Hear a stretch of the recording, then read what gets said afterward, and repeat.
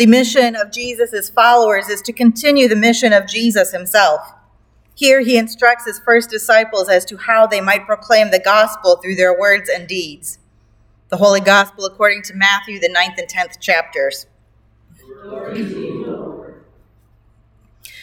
Jesus went about all the cities and villages, teaching in their synagogues and proclaiming the good news of the kingdom and curing every disease and every sickness. When he saw the crowds, he had compassion for them because they were harassed and helpless, like sheep without a shepherd. Then he said to his disciples, "The harvest is plentiful, but the laborers are few. Therefore, ask the Lord of the harvest to send out laborers into his harvest." Then Jesus summoned his 12 disciples and gave them authority over unclean spirits, to cast them out and to cure every disease and every sickness. These are the names of the 12 apostles. First, Simon, also known as Peter, and his brother Andrew, James, son of Zebedee, and his brother John, Philip and Bartholomew, Thomas and Matthew the tax collector, James, son of Alphaeus and Thaddeus, Simon the Canaanian, and Judas Iscariot, the one who betrayed him. These 12 Jesus sent out with the following instructions: "Go nowhere among the Gentiles and enter no town of the Samaritans, but go rather to the lost sheep of the house of Israel. As you go, proclaim the good news. The kingdom of heaven has come near. Cure the sick, raise the dead, cleanse the lepers, cast out demons. You received without payment, give without payment. Take no gold or silver or copper in your belts, no bag for your journey, or 2 tunics or sandals or a staff, for laborers deserve their food. Whatever town or village you enter, find out who in it is worthy and stay there until you leave. As you enter the house, greet it. If the house is worthy, let your peace come upon it, but if it is not worthy, let your peace return to you. If anyone will not welcome you or listen to your words, shake off the dust from your feet as you leave that house or town. Truly, I tell you, it will be more tolerable for the land of Sodom and Gomorrah on the day of judgment than for that town. See, I am sending you out like sheep into the midst of wolves. So be wise as serpents and innocent as doves. Beware of them, for they will hand you over to councils and flog you in their synagogues, and you will be dragged before governors and kings because of me as a testimony to them and the Gentiles. When they hand you over, do not worry about how you are to speak or what you are to say, for what you are to say will be given to you at that time. For it is not you who speak, but the Spirit of your Father speaking through you.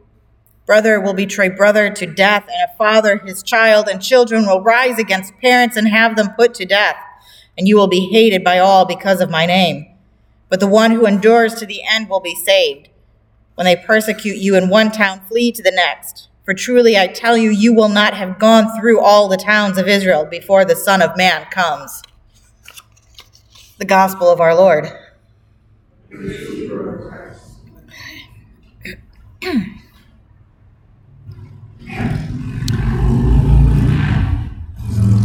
So something I've asked before in sermons and newsletter writings and other conversations with many of you, but I'm going to put it to you again. What is the church for? Why do we have church? What's the point? What is it all about?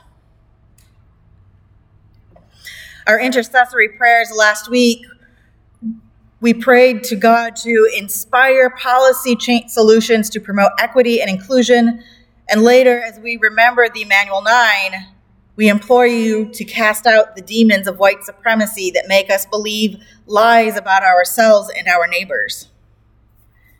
And I know some of you were confused by these things, wondering what they have to do with church, and worrying that the meaning of church is somehow being changed. So while we talk for a few minutes now about today's gospel reading, I want you to be thinking kind of in the back of your mind, what is church for? Bless you.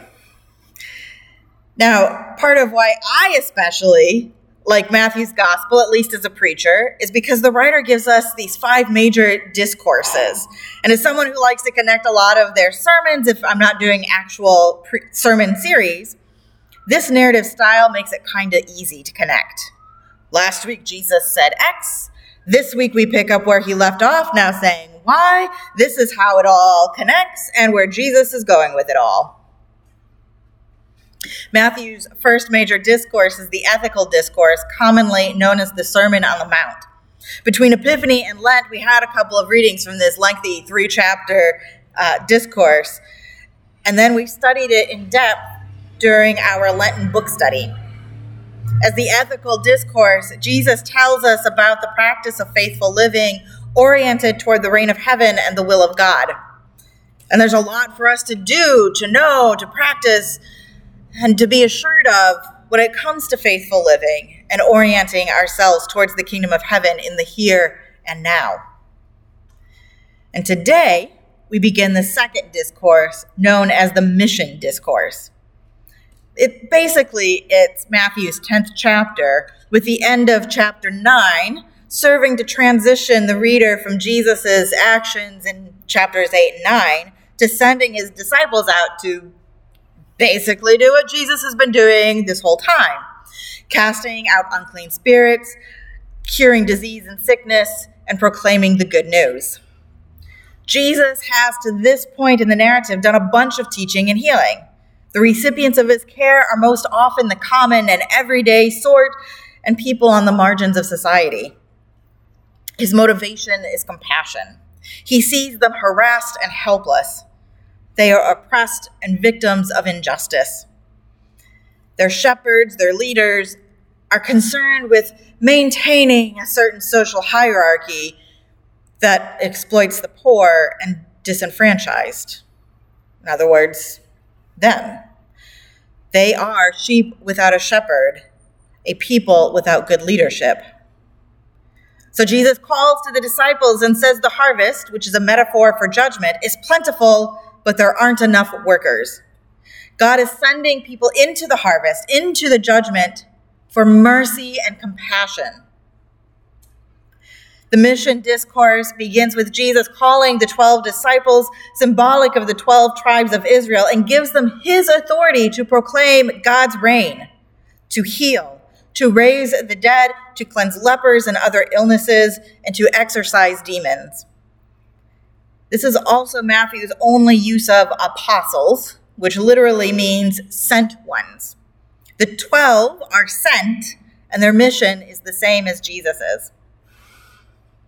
The 12 are given their primary instructions. Namely, they are to go to the lost sheep of Israel, proclaim the good news, cure the sick, raise the dead, cleanse the lepers, and cast out demons. It's interesting that Matthew makes an explicit statement here against going to the Gentiles. One of the most famous and often a favorite verse comes from Matthew 28 and is known as the Great Commission. Then Jesus sends the disciples to make followers and to go and make disciples of all people, Jews and Gentiles. But Matthew's theological reasoning for going only to the members of Israel here is about time and God's faithfulness to the covenant people. The Gentiles will be included in God's purposes at the appointed time. So while these apostles are instructed to go only to other Jews, they will interact with non-Jews. The restriction is thus a geographical one and not an ethnic one. So the end of today's portion addresses the coming persecutions and the reality of mission work. It's hard work, often unappreciated, if not also dangerous, even among one's own people. The mission discourse functions to expand the disciples from the work of fishing, or as in fishing for people. Their mission, which is and continues the mission of Jesus, asserts the Roman imperial world is not ordered as God desires. They are to challenge the status quo and enact God's just and merciful world order. Now listen carefully. Mission is not optional. Mission is not optional, but is in fact the very reason the disciples, the church, us, we today exist. We exist for God's mission, for God's world order of justice and mercy to be realized among all peoples. God's mission as we are sent by God among our neighbors, is to share the good news of God's realm, to care for the sick and dying, to challenge systems of oppression, and seek God's justice and mercy everywhere. So, what is the church for? Are equity and inclusion the work of the church? Are systemic evils like white supremacy demons for us to cast out? We talk about Jesus healing people of all sorts of illnesses, even death. Last week, touch the fringe of his cloak and be healed from 12 years of hemorrhaging. Don't play music of mourning. The girl is only sleeping, not dead. And I think about clients that I saw as a social worker and stories those colleagues still tell in continuing education events. There is no amount of therapy that can cure a person of underlying conditions like poverty. And then I look around and I think about the congregations that I grew up in, that I've been a part of, that I have served. We're almost exclusively white. I'm among the youngest, even at 38. And life's joys are rarely celebrated together if they happen outside the ideal heterosexual nuclear family. We don't look like our communities. And I wonder, would I invite or encourage my friends to come to church with me to be part of a congregation?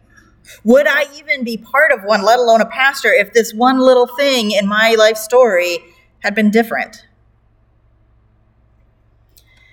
I picture the kingdom of heaven as Jesus taught it in the ethical discourse, where we are blessed in some seemingly odd ways, taught about prayer, the law, and told that we are made to be a reflection of God's hope in the world as salt and light. We are made in God's infinitely diverse image, members of one body, each with gifts of the Spirit for proclaiming God's reign, for healing, for raising the dead, for cleansing lepers and other illnesses, and exorcising demons. Even though those things look different in the 21st century than they did in the first. In worship, we are gathered in to hear the word, and then we are sent out for God's mission. So again, what is the church for? And are we doing what we have been sent to do?